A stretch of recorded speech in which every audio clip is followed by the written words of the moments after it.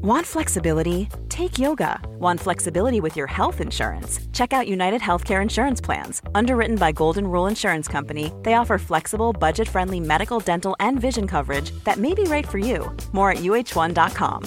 Many of us have those stubborn pounds that seem impossible to lose, no matter how good we eat or how hard we work out. My solution is PlushCare.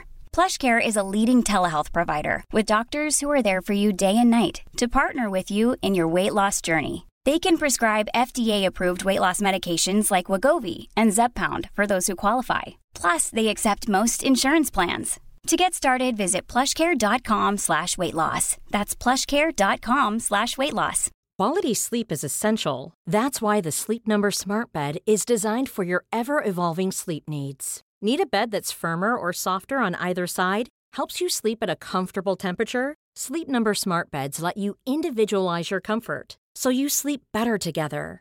JD Power ranks Sleep Number #1 in customer satisfaction with mattresses purchased in-store.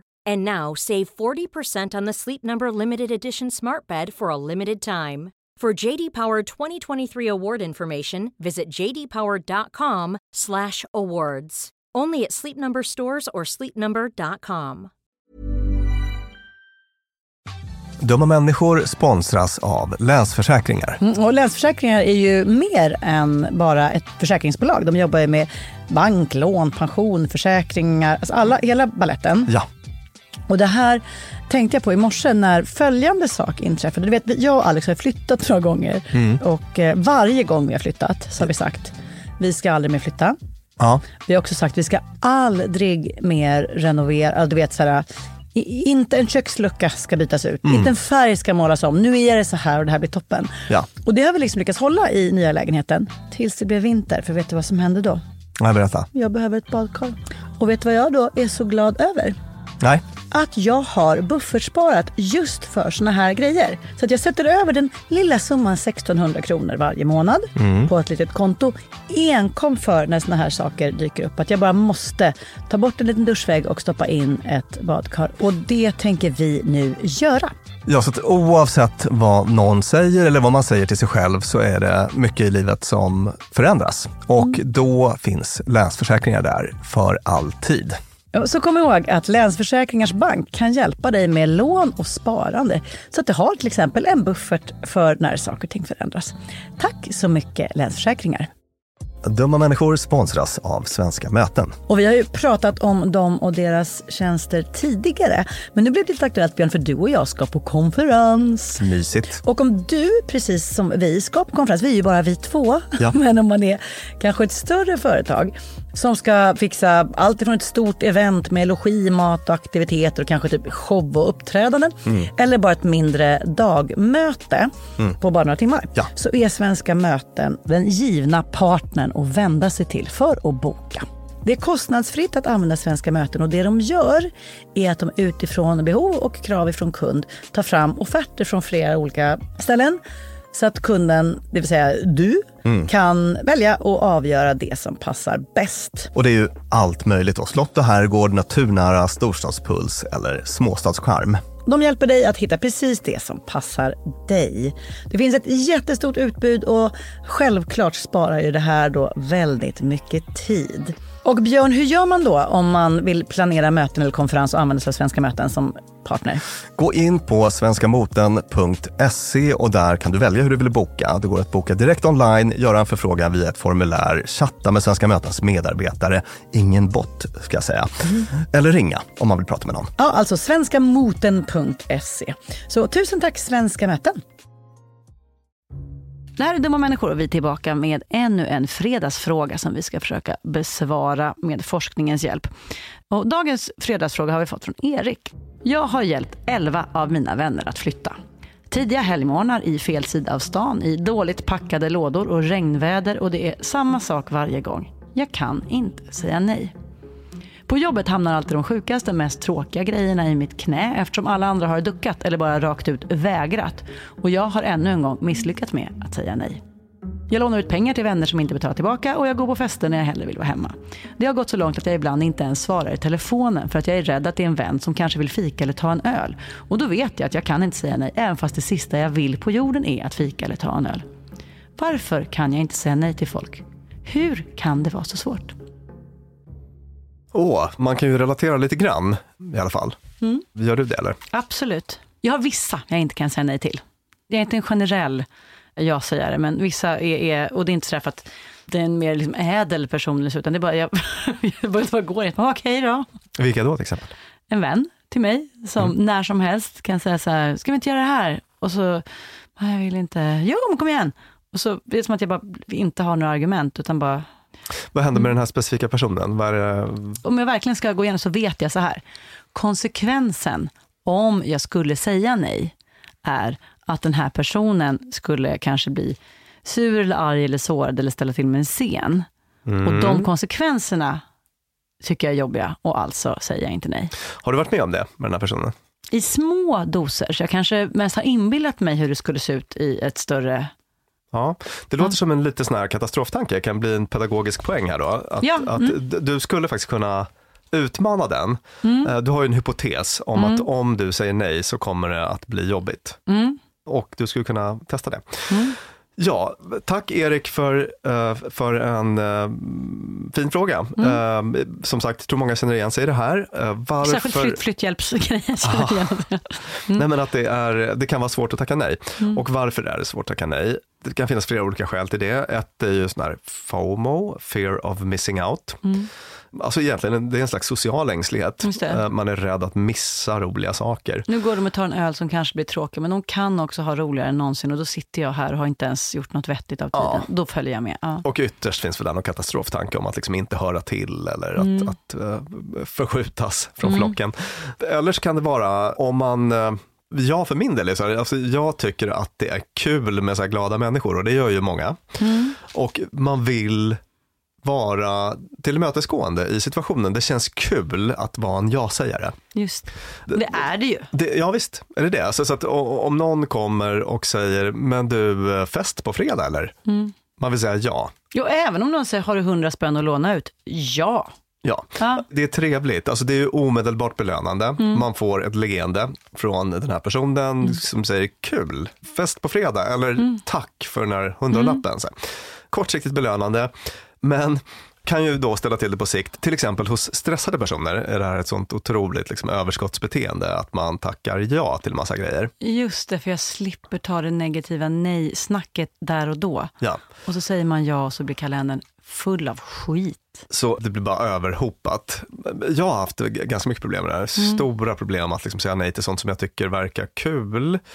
Dels för att det är kul i stunden att tacka ja till något om man känner att det händer roliga saker i mitt liv. Dels för att personen som frågar blir glad och sådär. Så att många kortsiktiga belöningar, och det är det som är faran här då, för att i längden så kan det ju innebära, alltså det innebär ju att man måste säga nej till en massa andra saker. Just det, så är det man vill hålla, om man vill undvika att säga nej så måste man säga rätt nej vid rätt tillfälle. Exakt, att säga nej är att säga ja till sina viktiga jan på något vis. Så att man kan börja med att liksom luckra upp sina idéer om ja och nej genom att tänka så, att jag behöver faktiskt säga nej för att kunna säga ja till mina viktiga jan. Och ett skäl då att hjälpa sig själv med den här impulskontrollen, alltså ett litet knep, det är att be om respit. För att det är en grej som nästan alla reagerar helt okej på. Alltså man kan vara artig, så här, bekräfta frågeställaren. Vad roligt att du frågar. Så här, vad kul, det låter jättekul. Får jag kolla min kalender så kan jag återkomma senare. Och om man tycker att det är bökigt att säga nej verbalt så kan man ju då skicka ett mejl eller ett sms och säga så här, nu har jag kikat och det är tyvärr fullt. Jag får inte plats med den här veckan. Men jättetack för att du frågar. Vet du vad, det gör du Björn med den äran. Okay. För jag har tänkt på det, du är faktiskt superbra på det. När jag säger, men vi ska bjuda på middag eller vi ska, den där festen eller något sånt. Det här var pre-corona när man kunde ha fester. Då är du jättebra på att säga så här, gud vad kul, wow, låter jätteroligt. Jag ska kolla om det går att lösa med liksom en barn och allt. Och det behöver inte ens vara att du behöver ha liksom ett giltigt skäl. Men att du säger, det blir det positiva grejer, men sen så här, jag får kolla. Och sen så ibland så här, går inte få ihop det, jag sitter med för mycket jobb eller så. Men då har jag som frågeställare har redan fått liksom en positiv upplevelse, det vill säga så du tycker att det låter kul, du skulle vilja, men du ja, liksom... just det. Alltså, du brukar ha så otroligt... Nu blir det smicker här då. Fram och tillbaka. Varsågod Erik. Precis, sitter vi här då. Nej, men du brukar ha så jäkla mysiga tillställningar. Så att jag vill verkligen inte släcka ut beteendet att du ska bjuda in mig. Nej. Så att jag är jättenoga med att det ska bli en positiv upplevelse för dig, även om jag inte kan. Sådär. Och jag vill verkligen, snälla, sluta inte bjuda mig på middag, Lina. Jag tänker aldrig göra. Vad härligt. Så att det är ett sånt knep. Smart. Be om respit. Men det man vill åt, det är ju egentligen faktiskt att du ska känna att du har förmågan att tacka nej i stunden. Så att då kan man träna på det, och då finns det liksom lite olika svårighetsgrad. Ett är att man tackar nej i stunden. Man säger, vänligt kul att du frågade, tack, men jag hinner inte den här veckan eller jag har för mycket så att jag måste tacka nej. Typ så. Sen, om man vill levla upp svårighetsgrad i den här träningen, där tycker folk brukar låta väldigt obehagligt. Det är att säga nej utan att ange ett skäl därtill. Alltså, du är inne och nosar på otrevligt. Då är vi inne och kanske nosar på otrevligt, tänker folk. Men det går ofta liksom bättre än man tror. Och man undviker dessutom ytterligare ett problem som brukar uppstå när man tackar nej. Och det är så här. Du frågar mig, hej Björn, vill du komma på middag på torsdag? Och jag typ hinner inte, så att jag drar till med något och säger att det låter jättetrevligt men jag har barnen. Och då börjar du problemlösa. Men alla kan ta med barnen, för de andra tar med sina unga, så ta med dem. Just det, eller så här, men du, min morfar kan vara barnvakt. Alltså, frågeställaren börjar problemlösa och så hamnar man i en situation där man ändå måste gå. Så att om man är en sån person som är kaxig nog att bara så här, men vad kul, men nej, tack. Testa mig en gång, bjud mig på fest. Hej Lina, vill du komma på fest på fredag? Fan, det låter skitkul, men jag kan inte. Är det många som kommer eller? Så snyggt. Eller hur? Otroligt bra. Direkt, ja, visst. Tillbaka till dig. Precis, så att du vet min kompis Tanja, hon är psykolog som jag, otroligt duktig och en jättehärlig person. Men hon kör den grejen, fast jag kan ju genomskåda, jag ser vad hon gör. Men jag så här, tja Tanja, ska vi ta en lunch i veckan? Det låter mysigt, men nej tack. Punkt. Så att hon har kört den med mig några gånger, och då vet jag att då håller hon på att träna på den här grejen. Gud vad roligt. Men det är ett sätt att liksom utmana katastroftankar. Att om jag gör så, då har man en hypotes att då kommer folk tycka att jag är jätteotrevlig och så kommer det få massa negativa konsekvenser. Och så kan man upptäcka att det ofta inte blir så farligt som man tror. Eller att man kan hantera situationen bättre än vad man tror. Så att det är bara en ganska kraftfull så här, träningsgrej. Då kommer det vara en baggis att tacka nej sen på ett lite mer artigt sätt. Vad bra. Erik, här fick du rakt över disk flera olika handgripliga tips från Björn Hedensjö, psykolog och författare. Och jag heter Lina Thomsgård, och det här var allt från Fredagsfrågan. Har du en fråga som du vill att forskningen med Björns hjälp eller Björn med forskningens hjälp ska besvara, så kan du mejla den till oss på dummamänniskor@gmail.com eller skicka ett DM på Instagram där vi heter bara rakt upp och ner Dumma Människor. Och vi spelade in det här avsnittet på Beppo. Dumma Människor sponsras av IKEA. Om det är något jag lärde mig som inredare av kontor, när jag jobbade inte som inredare av kontor, jag var ett vanligt chef på ett kontor som behövde inredas, så var det hur viktigt det var att den inredningen vi hade, stolar, bord, skärmar, allt sånt, var flexibelt. Ja. Vi började som 2 personer, vi blev 8 personer, ibland var vi 12 personer. Så vi behövde både bli fler, vi behövde stuva om. Och folk har lite olika behov. Ibland behöver man vara avskärmad och ibland inte. Exakt.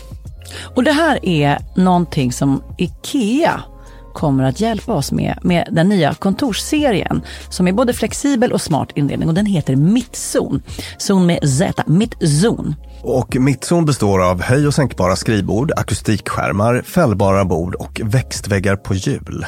Så det är enkelt att skapa trivsamma arbetsytor med plats för både möten och eget fokus. Och det är framförallt enkelt att skapa de här flexibla ytorna. Alltså att man kan förändra och anpassa efter aktiviteter och nya arbetssätt. En sån här grej är det här med hybridarbete. Du vet att man jobbar lite hemifrån, lite fysiskt på arbetsplatsen och sådär. Det ställer ju verkligen helt nya krav på det fysiska kontorets roll. Man behöver en helt ny flexibilitet och bekvämlighet. Och det här är ju varför IKEA grundades i Älmhult 1943, för att skapa en bättre vardag för de många människorna. Så upptäck Mittzon, och mer om detta kan du läsa på ikea.se/företag. Tusen tack IKEA! Even when we're on a budget, we still deserve nice things. Quince is a place to scoop up stunning high-end goods for 50 to 80% less than similar brands. They have buttery soft cashmere sweaters starting at $50, luxurious Italian leather bags, and so much more. Plus, Quince only works with factories that use safe, ethical, and responsible manufacturing. Get the high-end goods you'll love without the high price tag with Quince. Go to quince.com/style for free shipping and 365-day returns. A lot can happen in 3 years, like a chatbot may be your new best friend. But what won't change? Needing health insurance. United Healthcare Tri-Term Medical Plans, underwritten by Golden Rule Insurance Company, offer flexible, budget-friendly coverage that lasts nearly 3 years in some states. Learn more at uh1.com. Mom deserves the best, and there's no better place to shop for Mother's Day than Whole Foods Market. They're your destination for unbeatable savings, from premium gifts to show-stopping flowers and irresistible desserts. Start by saving 33% with Prime on all body care and candles. Then get a 15-stem bunch of tulips for just $9.99 each with Prime. Round out Mom's menu with festive rosé, irresistible berry chantilly cake, and more special treats. Come celebrate Mother's Day at Whole Foods Market.